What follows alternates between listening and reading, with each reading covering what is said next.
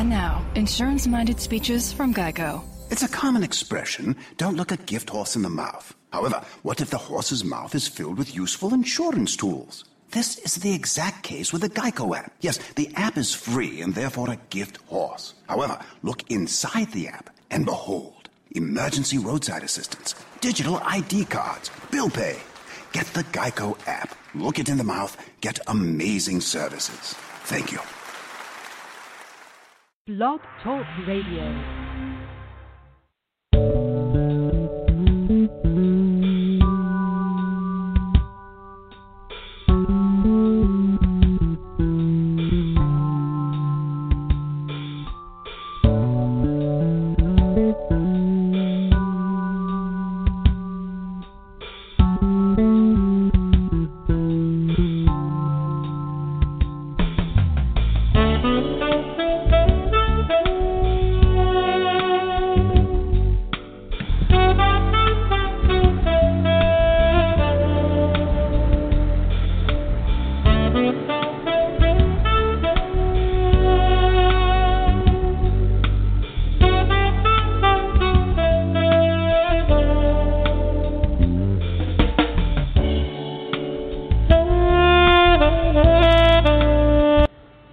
Welcome to Blog Talk Radio's A Date with Destiny for Monday, October the 16th, 2017. I'm your host and author of the book, Destiny Awaits, The Pouring Out of Wisdom for Humanity to Drink, Lisa M. Saunders, coming to you from Owings Mills, Maryland. This broadcast is being sponsored by Masterminds LLC, inspiring and empowering people to achieve a greater destiny. We are super excited this evening about being with you and to be able to share love and wisdom with the desire to uplift, inspire, motivate, and empower you to live a more peace-filled, joyful, and loving life. So to receive and download this podcast, simply go to the iTunes store. It's free. Click on podcast and type in A Date with Destiny. You can also receive it via my website, yourdestinyawaits.net, or simply by Googling us, Blog Talk Radio, A Date with Destiny. Also, follow us on Twitter at Lyse101. That's LYSE 101. If you would like to become a sponsor or to get more exposure for your literary work or business, you can send a message via my website, info@yourdestinyawaits.net, or via my Facebook page, facebook.com/A Date with Destiny 101. So once again, we are excited to be able to share with our listeners information from people of all walks of life that we believe will inspire, motivate, and empower you. We are so happy to be in our 5th year of broadcasting and can't wait to share some great things from some really extraordinary people we have coming up for the rest of the season. And tonight, we have another amazing show for you. We have joining us in just a few short minutes, not even minutes, but a couple of seconds from now, we have joining us this evening activist Jane Elliott. Jane Elliott is a former 3rd grade school teacher, anti-racism activist and educator, as well as a feminist and an LGBT activist. She is known for her Blue Eyes, Brown Eyes exercise. She first conducted her famous exercise for her class the day after Martin Luther King Jr. was assassinated. When her local newspaper published compositions that the children had written about the experience, the reactions, both positive and negative, formed the basis for her career as a public speaker against discrimination. Jane's classroom exercise was filmed the 3rd time she held it with her 1970 third graders to become The Eye of the Storm. This, in turn, inspired a retrospective that reunited the 1970 class members with their teacher 15 years later in a class divided. After leaving her school, Miss Jane became a diversity educator full-time. She holds the exercise and gives lectures about its effects all over the United States and in several locations overseas. So, A Date with Destiny would now like to welcome Miss Jane Elliott to the show. Hello, Miss Jane Elliott, and how are you today? Well, Lisa, I'm getting better by the second, and I'll get really, really good if you quit referring to me as somebody who is trying to teach people to love one another. As long as we don't treat people justly, we will not have a loving society in this country. You're absolutely correct. You are absolutely correct. The faith, hope, and charity. It doesn't say faith, hope, and love. It's faith, hope, and charity, but that means generous, selfless giving. That's what charity is. Love is something you can't quantify, you can't measure it, you can't define it, you can't really describe it. People love little dogs, and they also love Christmas. Some people love Hanukkah. Some people love blue jeans that are tight. But you don't. Justice doesn't have anything to do with those things. Bell hooks and her books said, "Don't. If you promise me love and don't give me justice, I will give you justice, and we won't end up loving one another." Now that's interesting. I like that. Huh? Thank you very much. You still want to hear me? Yes, ma'am. Yes, ma'am. That's definitely a way to start. Okay, so first of all, we want to welcome you today. That's the first thing. And I want to thank you so much for joining us, and plus giving your perspective. That was very interesting. Thank you for that. Also, Miss Jane, do you mind if I call you Miss Jane?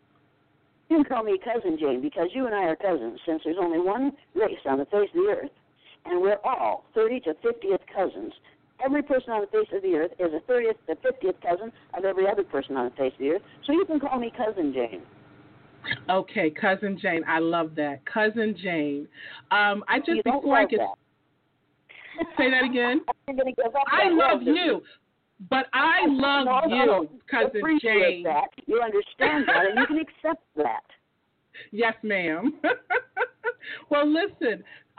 Before I get started with the getting into the questions and so on and so forth, and having you share with us, I just want you to know how much I appreciate you, and I've been a follower of yours as far back as I can remember, and I remember like in the late 80s, say maybe early 90s, when I first saw you on television.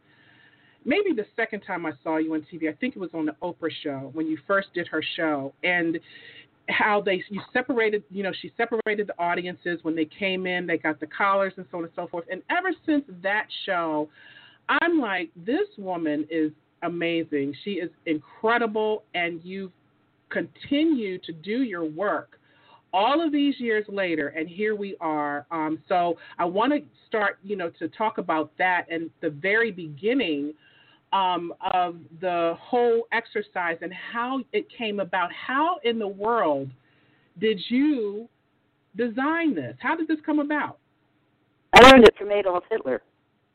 One of the ways they decided who went into the gas chamber during what has come to be called the Holocaust, it was eye color. If you had a good German name but you had brown eyes, they threw you into the gas chamber, no matter what your age, because they thought you might be a Jewish person who was trying to pass. And they killed hundreds of thousands of people on the basis of eye color alone. And what was happening in the United States in 1968 was absolutely incredible as far as I was concerned. Unbelievable, could not be allowed, unacceptable behavior. Martin Luther King Jr. had been one of our third grade heroes in February because he represented hope for me and for my students. And for me, hope is an acronym for holding on to positive energy. And that's what Martin Luther, that's what he did. He held on to it for as long as he could. But he didn't realize that there are people in this country who do not see it positive, it as a positive, if blacks are treated as fairly as white people are. Who do not see it as a positive if white people say it's all right not to be white. There are also white people in this country who don't believe that. And I got a letter from one this morning. This morning? This morning, I get them all the time. But this morning I got a letter. Somebody paid for the postage to send me a letter. Now, probably this man doesn't know how to run a computer, or he just sent me an email. But I'm going to dig out all these ugly letters that I get and put them in a book. And on the left side, I'm going to put some of the nice letters that I get. Letters from people who go through this nonsense all day, every day. And then on the right side, I'm going to put one of these pieces of hate mail who tell me how I should behave. And I'm going to suggest that people read each side, left page, right page, and see which one really makes sense. And what you find out is to judge people, positively or negatively, on the basis of the amount of melanin, a chemical in their skin, is to be unbalanced. Mentally unbalanced. You are believing a lie. It's time to stop believing the lie. That lie wasn't present until after the Spanish Inquisition, when they couldn't tell what your religion was by looking at you, so they needed another way to identify the people that they were going to kill and conquer. So they decided on skin color. This isn't something that has been going on forever, and yet people are quite convinced that it has been, because you see, we have been misled, MYTH led, for the last in this country 400 years, longer than that actually, but it's time up to it. I knew when my third graders came into my classroom the next morning, they were going to want to know why Martin Luther King Jr. was dead, because I had told them and taught them that he was an extremely hopeful and positive person. I didn't know that. I didn't know he'd been killed until I got home that night. Our lesson plan for the next day was to learn the Sioux Indian prayer that says, "Oh, Great Spirit, keep me from ever judging a man until I've walked in a mile in his moccasins." I walked into my house that night. The telephone was ringing. I answered the telephone. It was my sister. She said, "Is your television on?" I said, "No." She said, "You better turn it on." I said, "Why?" She said, "Because they killed him." I said, "Oh, who did they kill this time?" It became rather comical because we killed somebody every week. And she said, "Martin Luther King Jr." And then all the amusement, all the humor fell out of the whole thing. And hope fell out of my world. It was replaced with anger, disgust, humiliation, because it was a white man who shot that black man who believed in hope. And I knew I was going to have to teach my students about it the next day.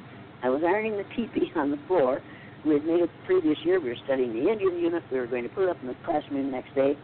And I was watching people like Walter Cronkite as they interviewed leaders of the black community.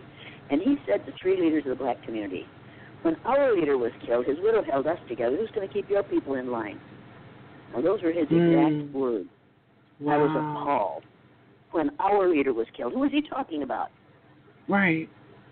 JFK, as if JFK was the leader only of white people. When our leader was killed, his widow held us together. See, one young woman can hold this whole United States of America together. Who's going to keep your people in line? As if your people are not citizens of the United States who needed to be held together, as if they weren't the ones who were suffering the most during this event. I was absolutely appalled, so I changed the channel. And there's Dan Rather saying to 3 leaders of the black community, don't you Negroes think that you should feel sympathy for us white people during this event, because we can't feel the anger at this killing that you can? And I thought, oh, God, why is he not angry at this? Is there something wrong with me, or is there something wrong with him? He should have been infuriated by that. It simply proved again that people in this country, white folks in this country, will do anything to prevent people of other color groups from getting to the top. I was just, okay, that's it. I folded up that teepee, I put it in the closet, and I started to plan on what I was going to do the next day. And what I was going to do was arrange for my lovely Christian all-white children in Riceville, Iowa, to walk in the shoes of a person of color for a day in my classroom. Now, I knew full well that I couldn't give them a perfect experience, but I was going to allow part of them to find out how it feels to be treated unfairly on the basis of a physical characteristic over which you have no control, and which discrimination is the result not of your skin color, but of the ignorance of people who see it as a negative. There's nothing wrong with color. But black people will say, well, she doesn't like me because of the color of my skin. No, by God, don't do that. Say, tell the truth. Say, she doesn't like me because she doesn't understand about skin color. She's an ignorant person who needs to be educated. You can't change skin color, and you shouldn't have to. You can change the level of ignorance. You do that with education, not with schooling, not with training, not with consultation, but with education. I'm an educator. The word educator comes from the root deus, which means lead, the prefix e, which means out, the suffix ate, which means the act of, and the suffix or, which means one who does. An educator is one who is engaged in the act of leading people out of ignorance. Educators are not teaching about Columbus Day. Columbus didn't discover America. You can't discover a place where people are already living. Educators lead people out of ignorance. They do not perpetuate ignorance. I decided this morning that I would do what Hitler did. I was born the year Hitler came to power. I decided I would do what he did. I would separate my group on the basis of physical characteristics over which they had no control. I would assign negative traits to them because of that physical characteristic and that physical characteristic alone. I would treat them as though all the negative things I was saying about them were true, and as though all the positive things I was saying about the in-group were true.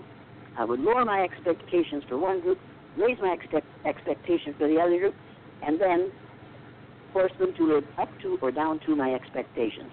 Now that, in a nutshell, is what we do in schools all over the United States of America, where we are not engaged in education, we are engaged in indoctrination. Right. If I had known what was going to happen in my classroom the next day, I probably wouldn't have said the prayer that I said at that time. Oh, great Spirit, keep me from ever judging a man involved until I walked a mile in his moccasins. And then, oh, make me an instrument of thy peace. Oh, Lord, make me an instrument of thy peace. Oh, my God. If I had known what was going to happen to me, to my children, to my parents, because of that exercise, I probably wouldn't have done it. But if I had known how much better my students were able to relate to those who were different from themselves as a result of going through that exercise, I would have done it for a week. Because they learned more in those 2 days than they had learned up to the time they came into my classroom. And during the time they came into my classroom, it was absolutely amazing. Yeah, wow, I just got goosebumps. Oh, my gosh. So, I mean, because I've seen the Eye of the Storm, and I've seen you do the exercise with, older folk, older people. And I see the look. I mean, there's so much. There's some of those, some of the videos I see some, people are very resistant to the exercise. They just refuse to want to learn, to want to understand. And then there are those that they get it immediately. It's like they have their aha moment, and it's like, oh, my God, so they're changed.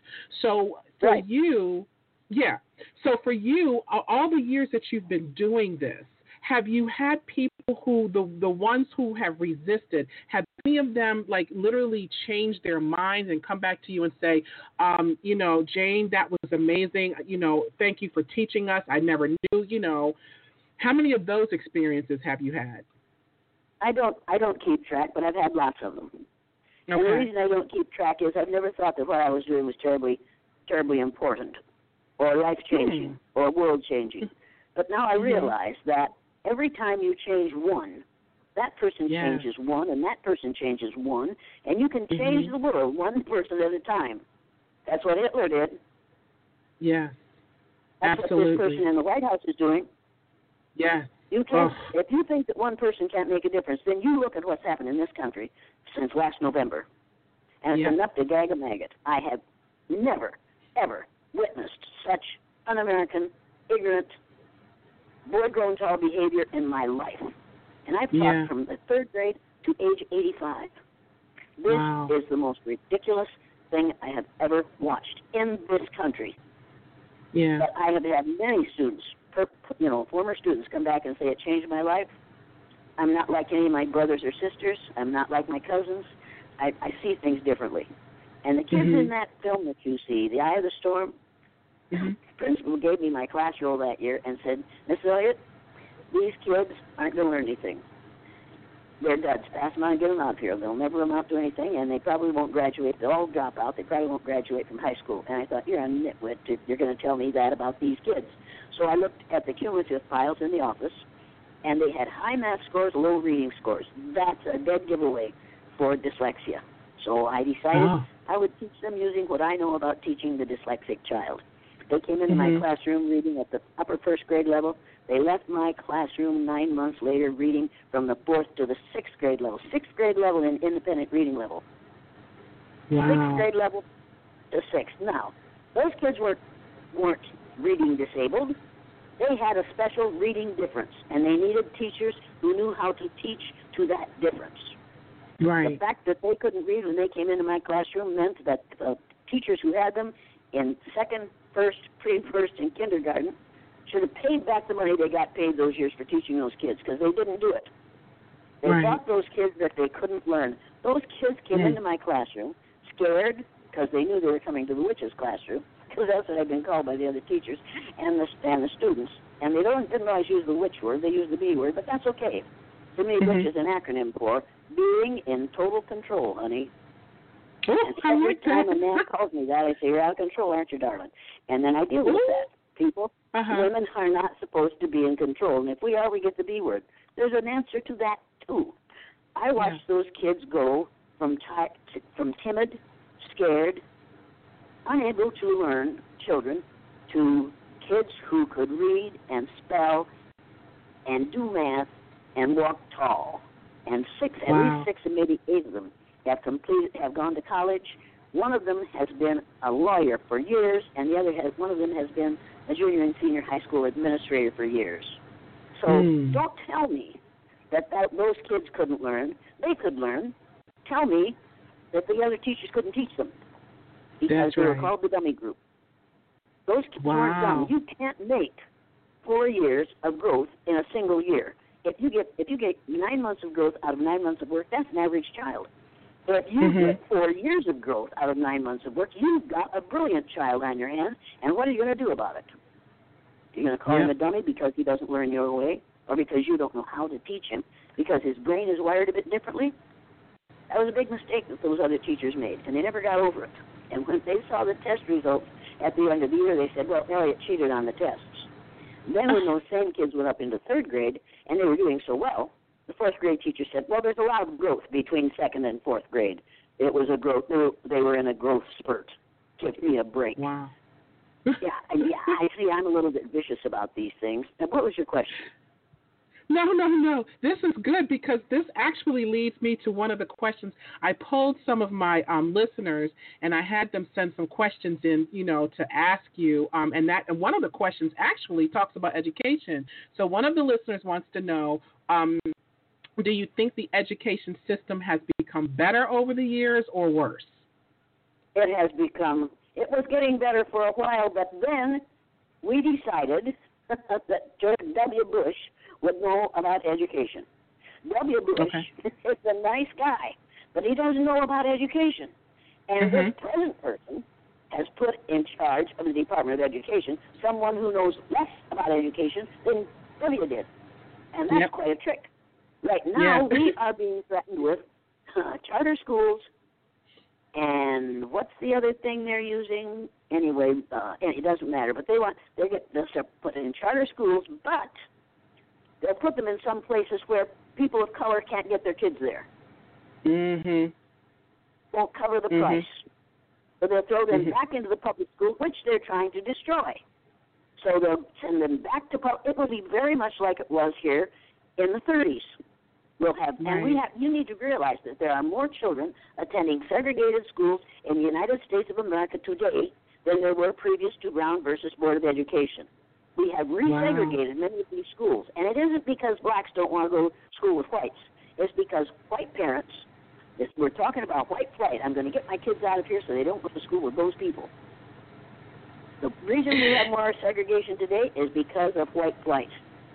And now we're going into inner cities and regentrifying that area, kicking the people who are in there, many of them are people of other color groups other than the white color group, and regentrifying that and putting up beautiful, expensive places to live, and white folks are coming back to the city.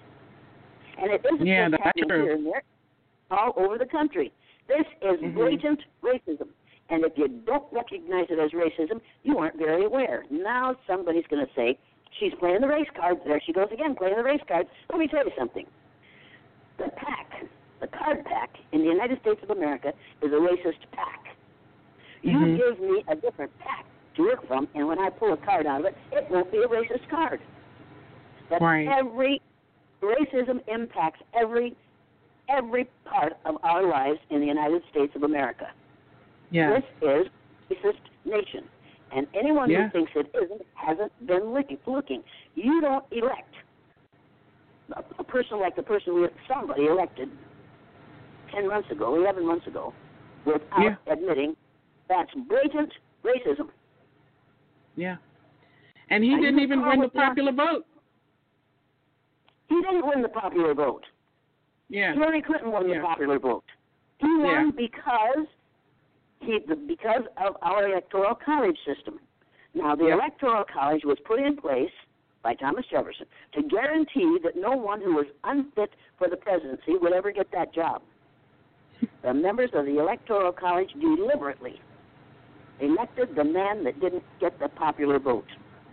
Yeah. And I'm angry and I'm disgusted, but I'm not disillusioned. I had no illusions. After I did the exercise, I lost all my illusions where racism is concerned. Right. When somebody says to me, and some white woman, and it's always some white woman who says it, when some white woman says to me, I don't see color, I say, I knew that before you opened your mouth. Because if you saw color, you wouldn't color your hair that color. And alrighty then. And if they say, I look for the person's heart, I just look for the person's heart, which is a way of saying I try to ignore their skin color.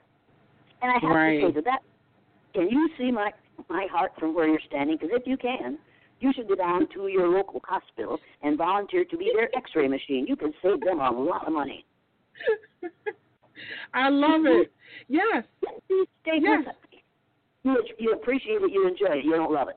These statements are folks are so determined to prove that they aren't racist that they say something racist. When I see you, I don't see you black. And I'll never forget Linda Guillory, who was the facilitator who hired me for U.S. West in May 1985, saying to the silly white woman who came up to her, they wear heels that are too high, so then they have to take short little steps. And they got up to her, and she said, Linda, I've known you so long, I don't see you black anymore. And I backed up because I thought, I've got to wear this suit tomorrow. There's going to be bloodshed here. So I backed up to avoid this bloodshed, and Linda said very nicely, I think you have an eye problem. Let's make an appointment with the optometrist so that we can get your eyes fixed. Oh. That woman got away from her just as fast as she could, because Linda was supposed to say, I'm so glad you don't see the largest portion of my body. Inch for inch, your skin is the biggest organ on your body. And anybody can say they don't see it. They are saying up front, I don't like your skin color, but they aren't saying I'm too ignorant to appreciate, to understand your skin color, or to realize the first modern human beings that evolved on this earth were black women. And they evolved about 280,000 years ago in sub-Saharan Africa. And those bright, adventurous, courageous black people circumnavigated the globe before we had any technology. They went to every portion of the globe. As a result of that, as they moved farther from the equator, their skin got lighter.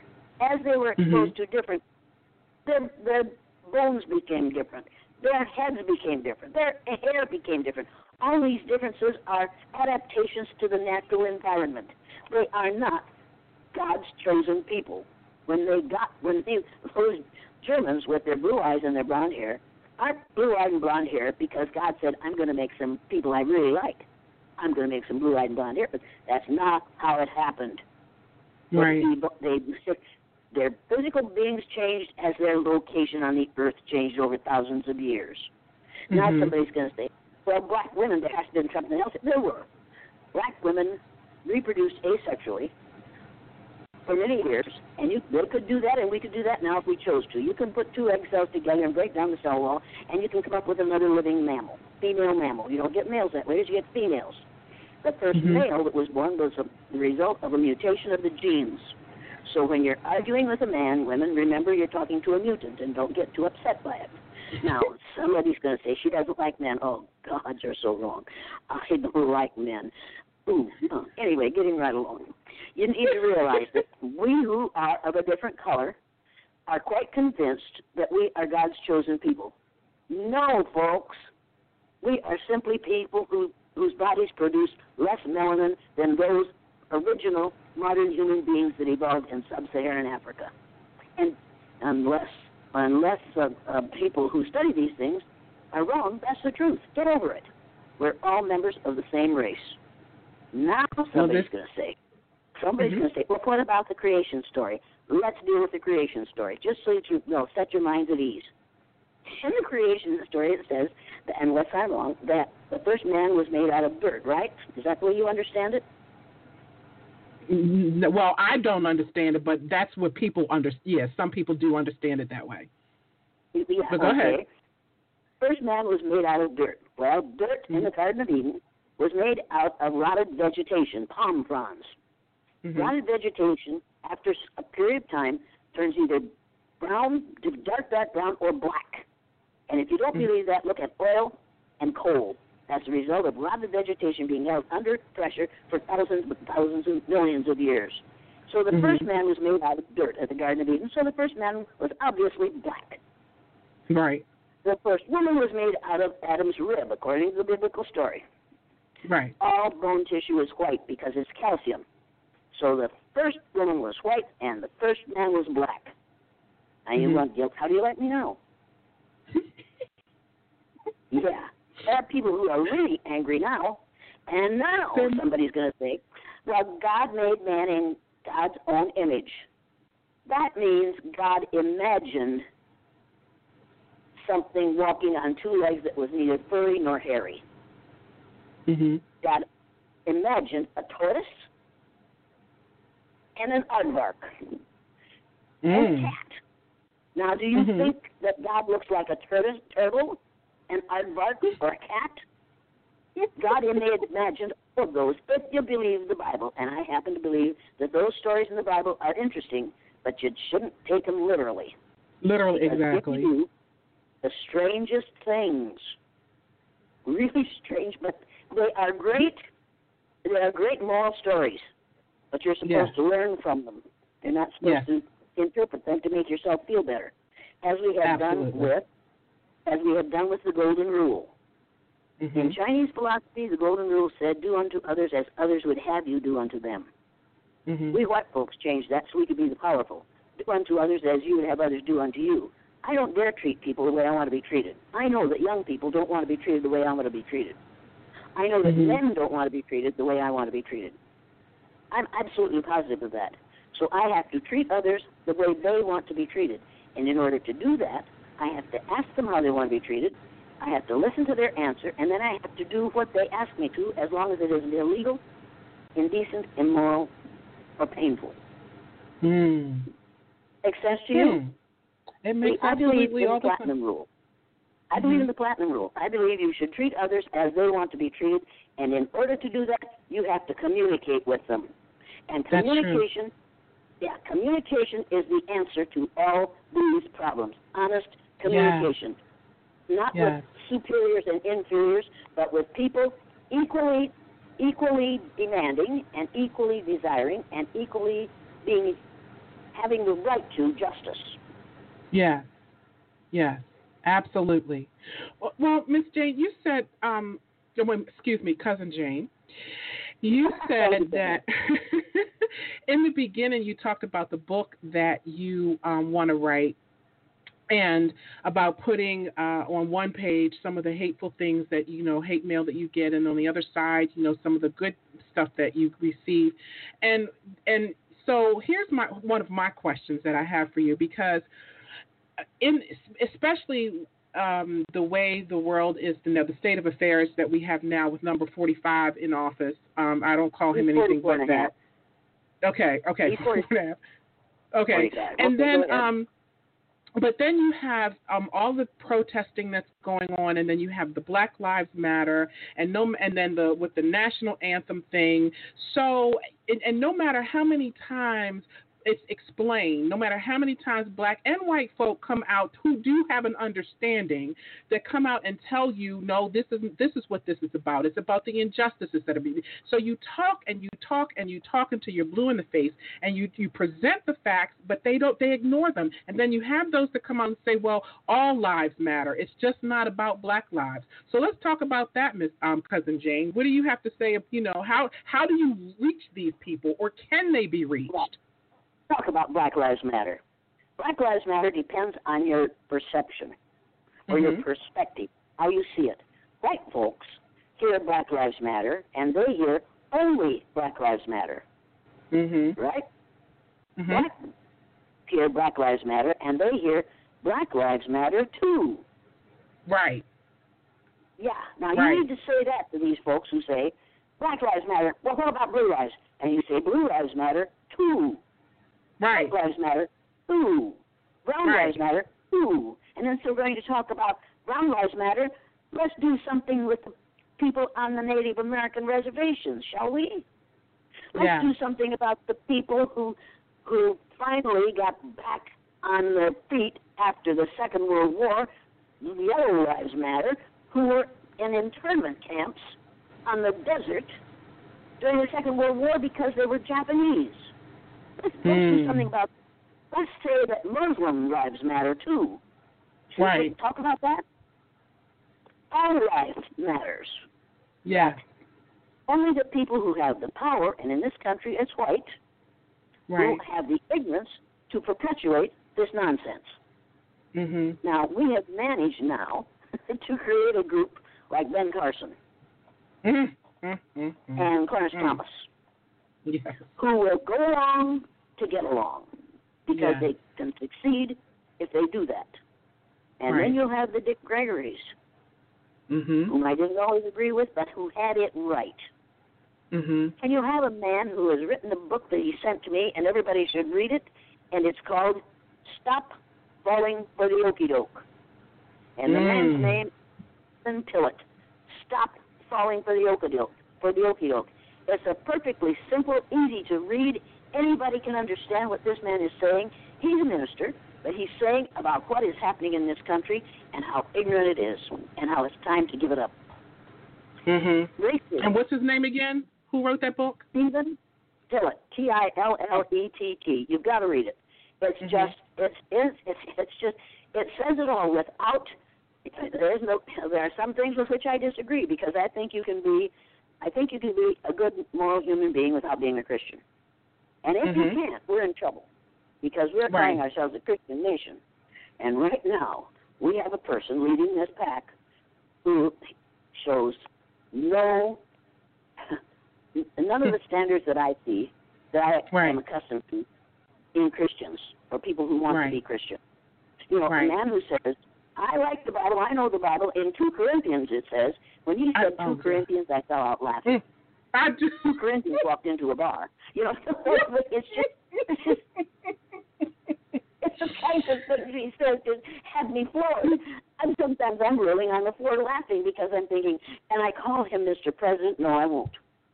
I'll call him Mr. 44 and a half, because I don't think he's going to be a 45. But read Stephen Tillett's book, Stop Falling for the Okie Doke. It's worth your time, and everybody should read that. And another book that everybody should read is On Tyranny. Tyranny, Tyranny, and it's written by Timothy Snyder. 20 lessons from the 20th century. What are you going to do to put a stop to this nonsense? And there are 20 things in there that you can do to challenge this person's agenda. Because this person's agenda is determined. And Stephen Bannon said it in a televised interview several months ago. We have to deconstruct this government. That's what Stephen Bannon, is all about. And Trump isn't smart enough to realize that. He is very susceptible to flattery. And if you flatter him enough, he'll believe anything you say and go down any ugly path you describe, as long as you tell him he can make money at it. Right. Well, why do you think the other... Go ahead. Go on. Why do I think that other... The other people that are in his cabinet are just allowing him to do all of this? Where are they? Why don't they stand up and say something? In your opinion, what's going on with that? Why do you think they're there? He chose them. Mm-hmm. He chose a man for his cabinet to deal with the environment who doesn't believe in climate change. Well, what about the ones that were there before he chose? I'm talking about, Paul Ryan and that crew right there. Those aren't in his cabinet. Those are members of the Congress and the Senate. And they are that they're going to lose their cushy position in 2018 if they don't follow the party line. That has nothing to do with cabinet members. That has to do with Paul Ryan is still trying to tell us what Ian Rand said. And if you haven't read Ian Rand's stuff, Paul Ryan talks like somebody who's still in a fraternity gab session. True. And it's ridiculous. Yeah. He hasn't grown up since he got out of the fraternity, out of college. He is still spouting that crap that he internalized in college. It doesn't work. You cannot have an insurance policy for the future which says poor people are going to lose their insurance. Mm-hmm. You can't do that. Mm-hmm. Not in a democracy. Nor even That's true. Most Republicans won't go along with that unless they want to get elected. Right. And they'll do what they have to do to get elected. We have to put a stop to it. I didn't really want to talk about politics, but there's no way you can talk about racism in this country now. That's true. Without talking about politics. That's true. Because in this country, racism has now become the biggest political ploy that we have. This racist person is appealing to the most vicious, racist ideas that I've ever heard or seen in this country. And how did that happen? But how did that happen? Well, okay, I know how it happened. I guess it's a rhetorical question, but I mean, here we are in 2017. Here's how it happened. We had 8 years of a black man in the White House. Yeah. And what's happening now, and what happened in that election, was a response to 8 years of a black man in the White House, proving that black men were smart, were creative, were responsible, were moral, were all the things that we have told black males they aren't. Right. And then the woman running against a man, and so we are determined that we'll never be under the thumb of a woman. We've been under the thumb of a black man. We're not going to be under the thumb of a woman. You've got a certain class of people in this country, and if you didn't believe it, then you look at what happened in Virginia. When came into town, where Trump said there's some good people in that other group too. Remember that one? Yeah. Yes, ma'am. Yeah. Well, and then somebody said to me, well, you can't judge all of them by the behaviors of the few. And you have to remember what my father said, which is, a man's judged by the company he keeps, and the best of companies, none too good. And birds of a feather flock together. If you aren't like those people, don't be with them. But if you're with them, we might as well assume that you believe in what they're saying and what they're doing. That's right. That's what the cabinet is about. Trump's cabinet is about birds of a feather flock together. Wealthy, white males who are determined to be wealthier, and if they could, they'd get whiter.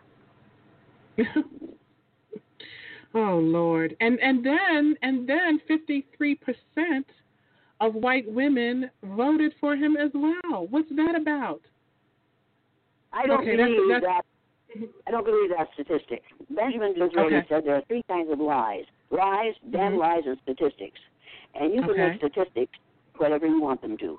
I don't believe that 53% of the women who voted in the United States of America voted for that boy grown tall. I don't believe that. I believe that 50% of the women in some states might have, but not nationwide. We aren't that dumb. We really, really aren't that dumb. Right.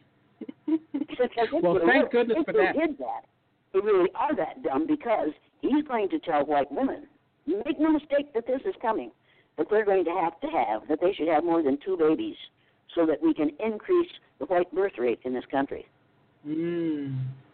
That's going to happen if he gets a second term, or if he even gets a first full term, or if Pence gets the presidency, when this person gets impeached or kicked out or whatever, he resigns.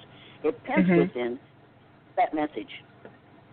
And if you don't know why, you need to read the book, The Birth, Birthdearth, written by a brilliant Jewish man, Ben Wattenberg, who was a member of the American Enterprise Institute, an ultra-right-wing think tank, with advice to presidents of the United States. You need to read that book if you can get your hands on it. Yes, because it will tell you exactly what's in the future of this country if we don't change our behaviors. Do you see that happening? Do you see us changing our behaviors, or? I see us changing our behaviors in a negative way. He says in part of the book, there are three things we can do to solve this problem of too few white babies being born in this country. The third thing he says we can do is remember that 60% of the fetuses that are aborted every year are white. If we could keep that 60% alive, that would solve our birth dearth. Now, I told those statistics at a meeting, at a presentation I was doing at a college several months ago. And there were two young men sitting, about a third of the way back, and they were talking about what I was talking about, and they were both wearing those red caps that say, "Make America Great Again." Well, those caps really mean "Make America Hate Again." Make no mistake about that. One of them raised their hand and said, "You've got your statistics wrong." I said, "We'll go downstairs and talk about this when I'm finished." So after I finished, we went downstairs, and this kid said, "You've got your statistics wrong." And I said, "Well, the statistics that I have are from a book written in 1987. And it said that 60% of the fetuses that are aborted every year are white." He said, "Those statistics aren't right." I said, "What are the statistics as far as you know?" He said, "The latest statistics are 39% of the fetuses that are aborted every year are white. 61% are other than white." I said, "You just made my point. I told you that what we're trying to do is decrease the number of white abortions and increase or leave alone the number of abortions of other colors." And he just looked sick and he said, "Thought of it that way." I said, "Of course you didn't think of it that way. You never had to think of it that way." I said, "What that proves is we're making progress in making America whiter." This is all the wall on the southern border of the United States to keep those brown-skinned people out, to keep them, make America great again. What this fool forgets, if he ever knew it, is that everything from the northernmost tip of Canada to the southernmost tip of South America is part of the Americas. North America, Central America, South America. Everyone in all those countries is an American. So when you put up a wall at the southern border of the United States, you're keeping Americans out. Now, either change your book and call us United States citizens, which is what I do now, because I know I'm only one of all those Americans in all those different colors. And all those different colors who were here before white folks got here. Right. Yeah, and you know... No, I'm not sorry. No. Somebody's going to say, see, I've heard all this. Somebody's going to say, she is a race traitor. She's a traitor to a race. I'm not a traitor to the human race. And as far as I'm concerned, that's the only race there is. Thank you. Thank you. Say that again, Say that again, Cousin Jane. Yeah, there's only one race. It's the human race. Yes. God created the human race. Now, you may want to call him Yahweh or Allah or the Great Spirit or whatever other name you want for that special being, for that source of energy. That being created the human race. Human beings created racism. Yes. God created one race. Yeah. I'm going to give you some applause on that one. We're going to give you some applause on that one. Yeah. Anything you create, you can destroy. Make no mistake about it. We could destroy racism in 3 generations if we decided to. Yep. Because it is not real. It's a lie. It's the myth. White supremacy is as big a myth as the Greek myth that said God is a golden chariot that goes across is a golden chariot. God rides across the world in a golden chariot every morning, and that's what the sun is. It's a God in a golden chariot. across the sun. To believe in the myth of 4 or 5 different races is just that ignorant. You don't want to see people will say, if I could change my skin color, and I've seen little kids' mothers say, my child is trying to bleach his skin. You shouldn't have to change it when you can't change your skin color.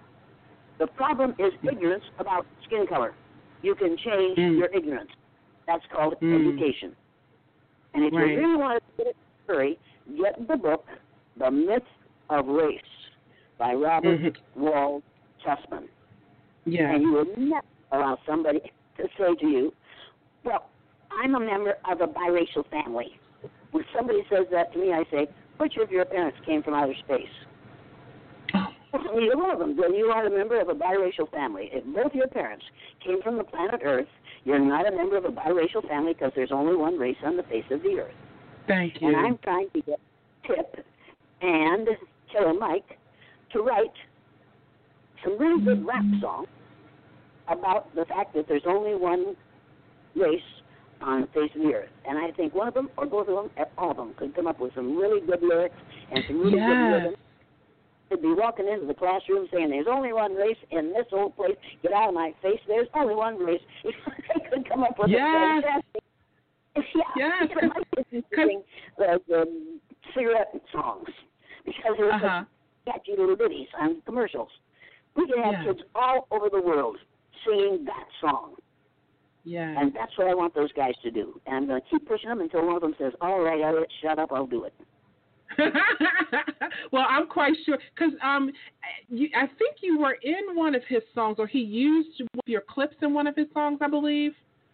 Yes, he did, and now another one's using the one about there's only one race. Yeah, he used the one where at a college in Southern California, I stood up and before it said to the audience, well, every white person in this room who'd like to spend the rest of his or her life being treated the way we treat people of color, particularly blacks, in this society, please stand. And nobody stands. Right. Nobody. So I said, well, you didn't hear the directions, so I repeated it again. Nobody stood. They just looked sideways at each other like, oh, shit.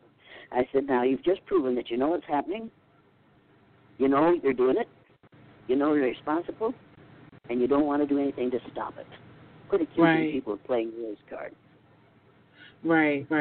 Yeah. The last sentence on his, somebody called me and said, can we use that? And I said, quite frankly, I don't know who you are or who T.I. is, but I would get the message across without being obscene. Go for it. And they did. It's on one of his albums, not a recent album. Yeah, I know. That's amazing. That is so amazing. So getting back to what you said about this melanin thing, help me to understand something. So they don't want to associate, the racists, of course. They have a problem with the skin color, but then why are they sitting out in the sun, or they go to the tanning salons trying to get their skin to be darker?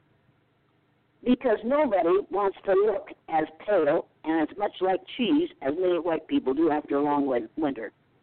We should look cottage cheese walking around. It's not pretty. But I want to tell you something that happened 2 weeks ago. I gave a speech to a group of education administrators, and I was going to do the differences thing. And I had a tall white male stand beside me on my left, and a tall black woman stand beside me on my right. Did I tell you this? No, ma'am. Okay. And we did the differences thing because people are always saying we should ignore differences and talk about how we're all alike, similarities and what are they really like. So I said I took tall people deliberately because I'm so short. And I said to the man, is your height important to you? He said, no. I said, would you rather be your height or mine? He said, well, mine. I said, now, I'll ask this question again, and you're going to be honest this time. Is your height important to you? Well, yes. I said, did you earn it? No. Is it an award? No. Is it a physical characteristic over which you have no control? Yes. Does your height give you power? He said, yes, it does. Asked the black woman the same thing, and she said, no. She said, there are some other factors that keep me from having power. So then I asked the audience if they saw another difference. Well, they saw gender, same thing. They saw age, same thing. And then somebody said color. I said, are you talking about eye color or color, skin color? They said, skin color. I said to the white man, is your skin color important to you? Well, yeah, I guess it is. I said, did you earn it? No. Does it give you power? Yes. Is it a physical characteristic over which you have no control? Yeah, and it gives you power. That does. So I said to the black woman, does your skin color give you power? She said, you know it doesn't. And then after we'd gone through that, I said, now, to the white man, are you free to go and be and do and say whatever you want to as long as you stay within the confines of the law? He said, yes. I said, you're a free man, aren't you? He said, yes, I am. I turned to the black woman and I said, sometimes it take courage for you to get out of bed in the morning. And she paused for just a minute and said, I'm going to say something I've never said out loud before because I'm ashamed of it. I have 2 daughters. When I was pregnant, I prayed that my child would not be a son. And I said, and that's because I knew what he would have to go through, and I knew what I would have to go through when I lost him. Yeah. And by then there was a tear running down the left side of her cheek. And beside me was sniffling, and every black woman in the audience was crying. Yeah. I said, I want you people to listen to what she just said. She just taught you more in 2 minutes than I could teach you in a lifetime. Yeah. And then I said, we are living with a national anthem, which ends up with, O say to the Star-Spangled Banner, yet wave for the land of the free, and I pointed at the white male, and the home of the brave, and I pointed at the black female. Now, I'm fully aware that white men have to be brave. They can choose to be brave. Black women have no choice. They have to be brave. White men can choose to be or not to be brave. And if you don't believe me, then you need to look at our president who got deferment after deferment after deferment so that he wouldn't have to go to the Vietnam War. Yep. Black women have no choice but to be brave.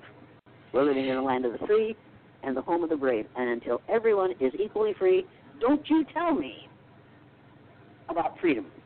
And don't you tell me about love. And don't you tell me about justice until you offer it to everyone. Wow. So I believe you're brave. I believe you are. No. Let's get that straightened right now. I am not brave. I know that no fool. This is really funny. Every time I go onto a college campus, there are 3 fraternity brothers down there about the 3rd row back, and they're talking while I am. And I stop my remarks and I say, okay, fellas, look, I know what you're saying. You're talking about how you'd like to see me dead because of what I do in my attempt to decrease the level of racism in this country. Let me tell you something. If you shoot me, you might make a martyr out of me, and then you might have to spend the rest of your lives celebrating Jane Elliott Day once a year. Now, do you want that to happen? And then they put both hands up with their fingers crossed. No. I say that good. That's good. Now you keep me alive on your campus. Wow. Now we should have found out that if you kill somebody because they're trying to do the right thing, you're stuck with them forever. Martin Luther King Jr.'s birthday, we'll have to observe that forever. We're not going to have to observe Goodman's birthday forever. And we're sure that we're not going to have to observe Dinosaurus T. Rump's birthday forever. Right. That's not going to be on our calendar. Right, but all of the death threats that you've received throughout your whole life, I mean, and you still go out nobody's regardless. Made good on it. No, nobody's made good on it. What do I care? My husband died 4 years ago. I don't care whether I live or die. Make no mistake about this. I do not fear death. I fear all these mornings that I have to get up and turn over and look at an empty pillow. Oh. Death is not something nobody would be dumb enough to kill me now that a whole lot of people know who I am. Nobody is that stupid. You can kill white males and get away with it because we do that fairly often. You can kill black males and get an award for it. Right. You can kill people of other colors in other countries and get the Purple Heart. Right. Yeah. I know. I don't. Fear is. I gave them in Uniontown, Pennsylvania. No, in Harrisburg, Pennsylvania. The teachers had threatened to kill me if they didn't get in. If the superintendent didn't get me out of town, and I woke up alone in Harrisburg, Pennsylvania, in a motel, and looked out and saw all these sliding glass doors and all these windows, and thought behind one of them could be the person who was sent here to shoot me. I backed up. I shut the door. I said to myself, now you've got a choice to make here. You can either walk out there and take your chances and check out, or you can stand in here be scared to death, and never do this work again. And I had 4 kids at home, and they were going to need me. And I took my luggage cart handle in my hand, and I stiffened my shoulders. I guess I thought if my muscles were tight enough, the bullets would bounce off. And I walked quickly to the checkout desk and signed out, checked out. And when I got there, I thought, you damn fool, look what you did. You allowed them to scare you. I will never be scared again. You can kill me, but you're not going to scare me to death. That's not going to happen. Right. Wow. Yeah. You want me to live a long time? Just shoot me because of what I do. And then I'm guaranteed. So you see, I've gone between a rock and a hard place. They're killing me, but they don't want to let me live. Right. Wow. Yeah. How did this affect your children and your family? It was real bad for my kids. They got beaten. They got stung. Their belongings were destroyed. They were abused by their teachers, their peers, and the parents of their peers. And that hurt us all a lot. And my husband was told that he obviously couldn't handle his own wife. He had a problem with physical characteristic over which he had no control, which was his wife. And he agreed that he couldn't control me. He could handle me, and that's the reason I like men. But he couldn't control me because he knew what I was doing. Eventually, he realized that what I was doing was right. And my dad said, Jane, are you sure you're right? And I said, yes. He said, then go ahead, God damn it. And I watched him watch the first film that was made in my classroom. The CBC sent a film crew down to my classroom the second year I did the exercise. And they filmed my third graders going through that exercise. I showed it to my dad, and when it was over, he stood up in his bib overalls, reached in the back pocket of those bib overalls, took out a red handkerchief, blew his nose, and with tears in his eyes said, I wish somebody had taught me that when I was 9 years old. Oh, my gosh, yes. Yeah, now that's goosebumps. I wish somebody had taught me when I was 9 years old. And I wished somebody had taught him that when he was 9 years old.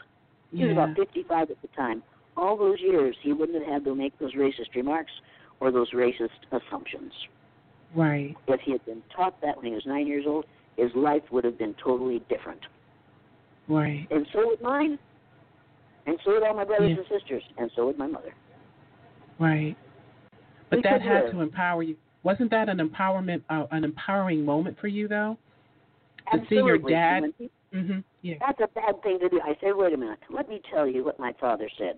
And my father was the most moral person I had ever known. He said, a man's word is his bond. You give your word, by God, you keep it. And he never lied to me, and he never said he'd do something and then not do it, or he never said maybe. He said, we'll see. He avoided all decisions where we were concerned. We'd think, and we did this, and he'd say, we'll see. And we'd say, you said we, I didn't say I would, I said we'll see. He wasn't a perfect man. He was just a lovely, moral human being. And I'm lucky to have been raised by him. Wow. Oh, wow. That's a beautiful story. You know, I could talk to you all day for the rest of my life, actually, because you are so full of... Say that again? Sorry. No, this is amazing. I mean, I have so much more that I would like to talk about, but we're coming towards the time has run out, actually, and I would love to have you come back on and share, because I don't even think, I mean, I've prepared all of this stuff, and, I go by the stuff, but then I just let the conversation flow, in which it did. You're just amazing. You are amazing. No, let me tell you something. I'm not amazing. My heroes are black women, because black women continue to keep on keeping on in spite of all the ugly we visit upon them.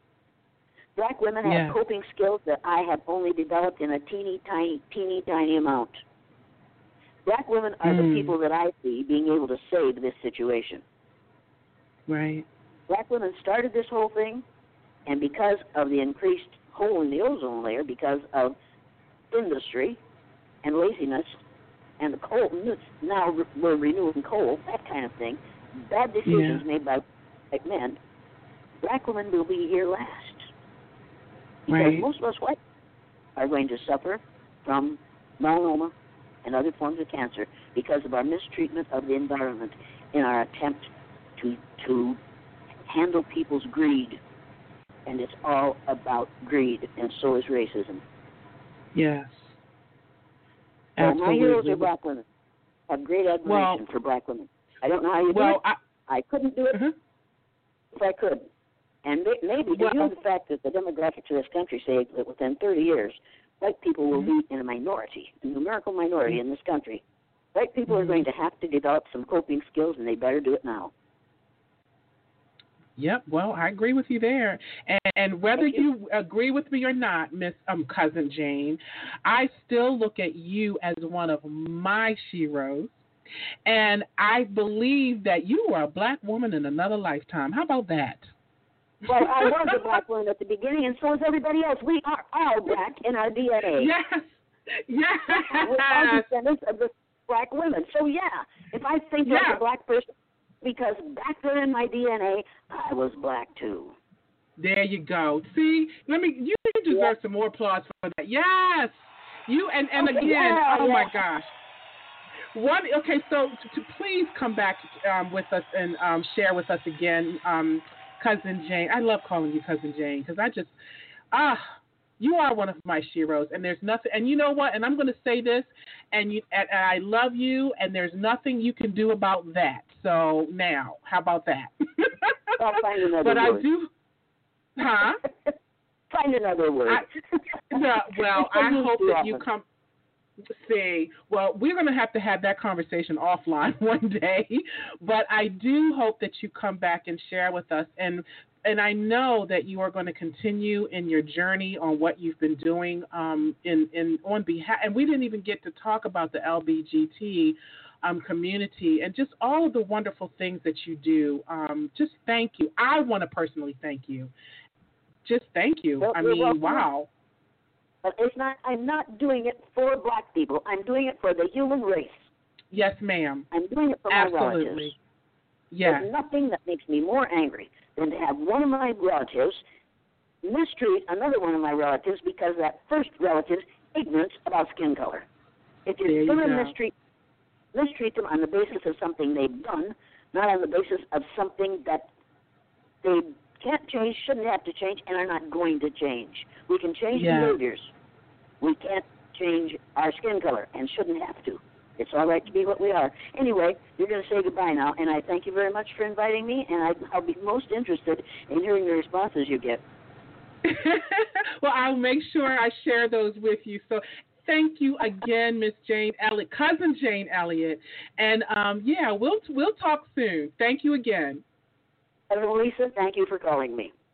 All right, sweetie. You take care. Bye now. That concludes our show. Wow. I'm blown away. Just by having, to me, it seems like she doesn't like the praise. She doesn't want to be called a hero. She doesn't want to be called amazing. But I can't help it because that's how I feel about this woman who is, like she said, she doesn't do this just for black people. We just happen to be the ones, and not just black people, but people of color. We just happen to be the ones that are being discriminated against. And for her, it's all about humanity. It's about humans being, that we can't help but to be anything else but that. So for that alone, I really appreciate Cousin Jane and for all of her work. And she will be back because we're going to have her back on the show, and I can't wait for that to happen. As a matter of fact, I believe that she'll be coming this way soon, and when she does, maybe we can do a viral show where we're together and we can, just continue to educate. Just educate. It's all about education.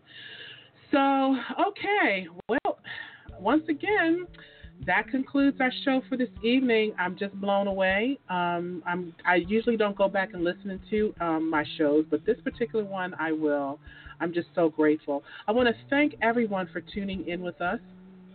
A shout out to my family who are always loving and supporting me, and also to my friends and colleagues in all of my social networking sites. Once again, a big thank you to Jane for taking the time to share a big part of your journey and your wisdom with us. We are eternally grateful for you.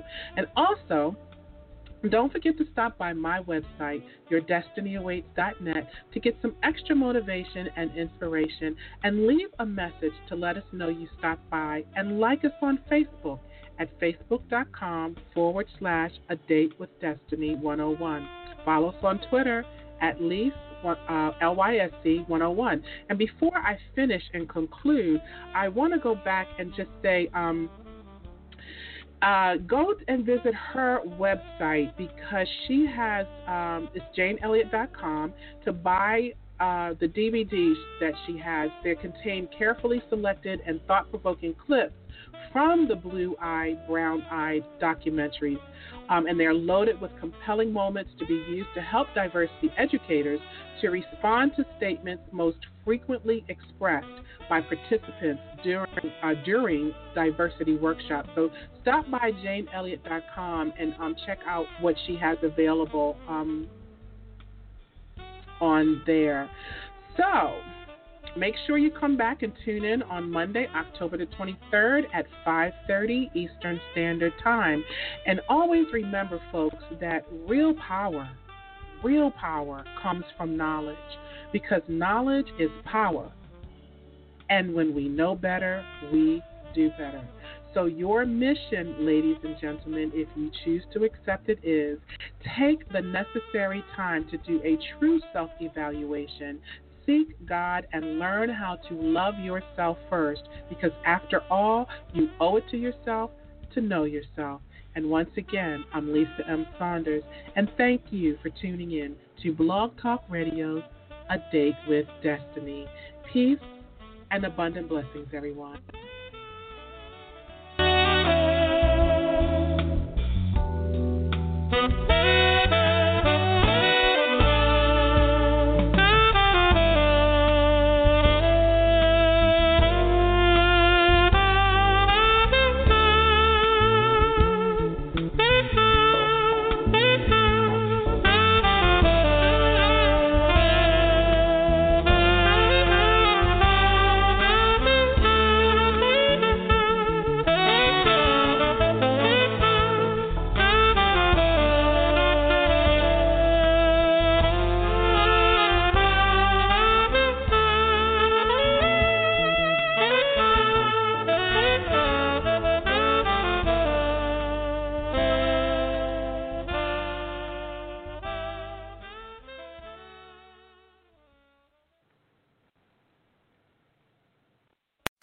Okay, Kevin, for the grand prize of $1 million, what color is the White House? I know this.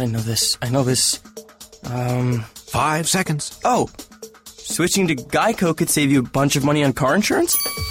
Okay. Judges? That's true, Kevin. They'll allow it. Congratulations. You're a winner. Woo! Geico, because saving 15% or more on car insurance is always a great answer.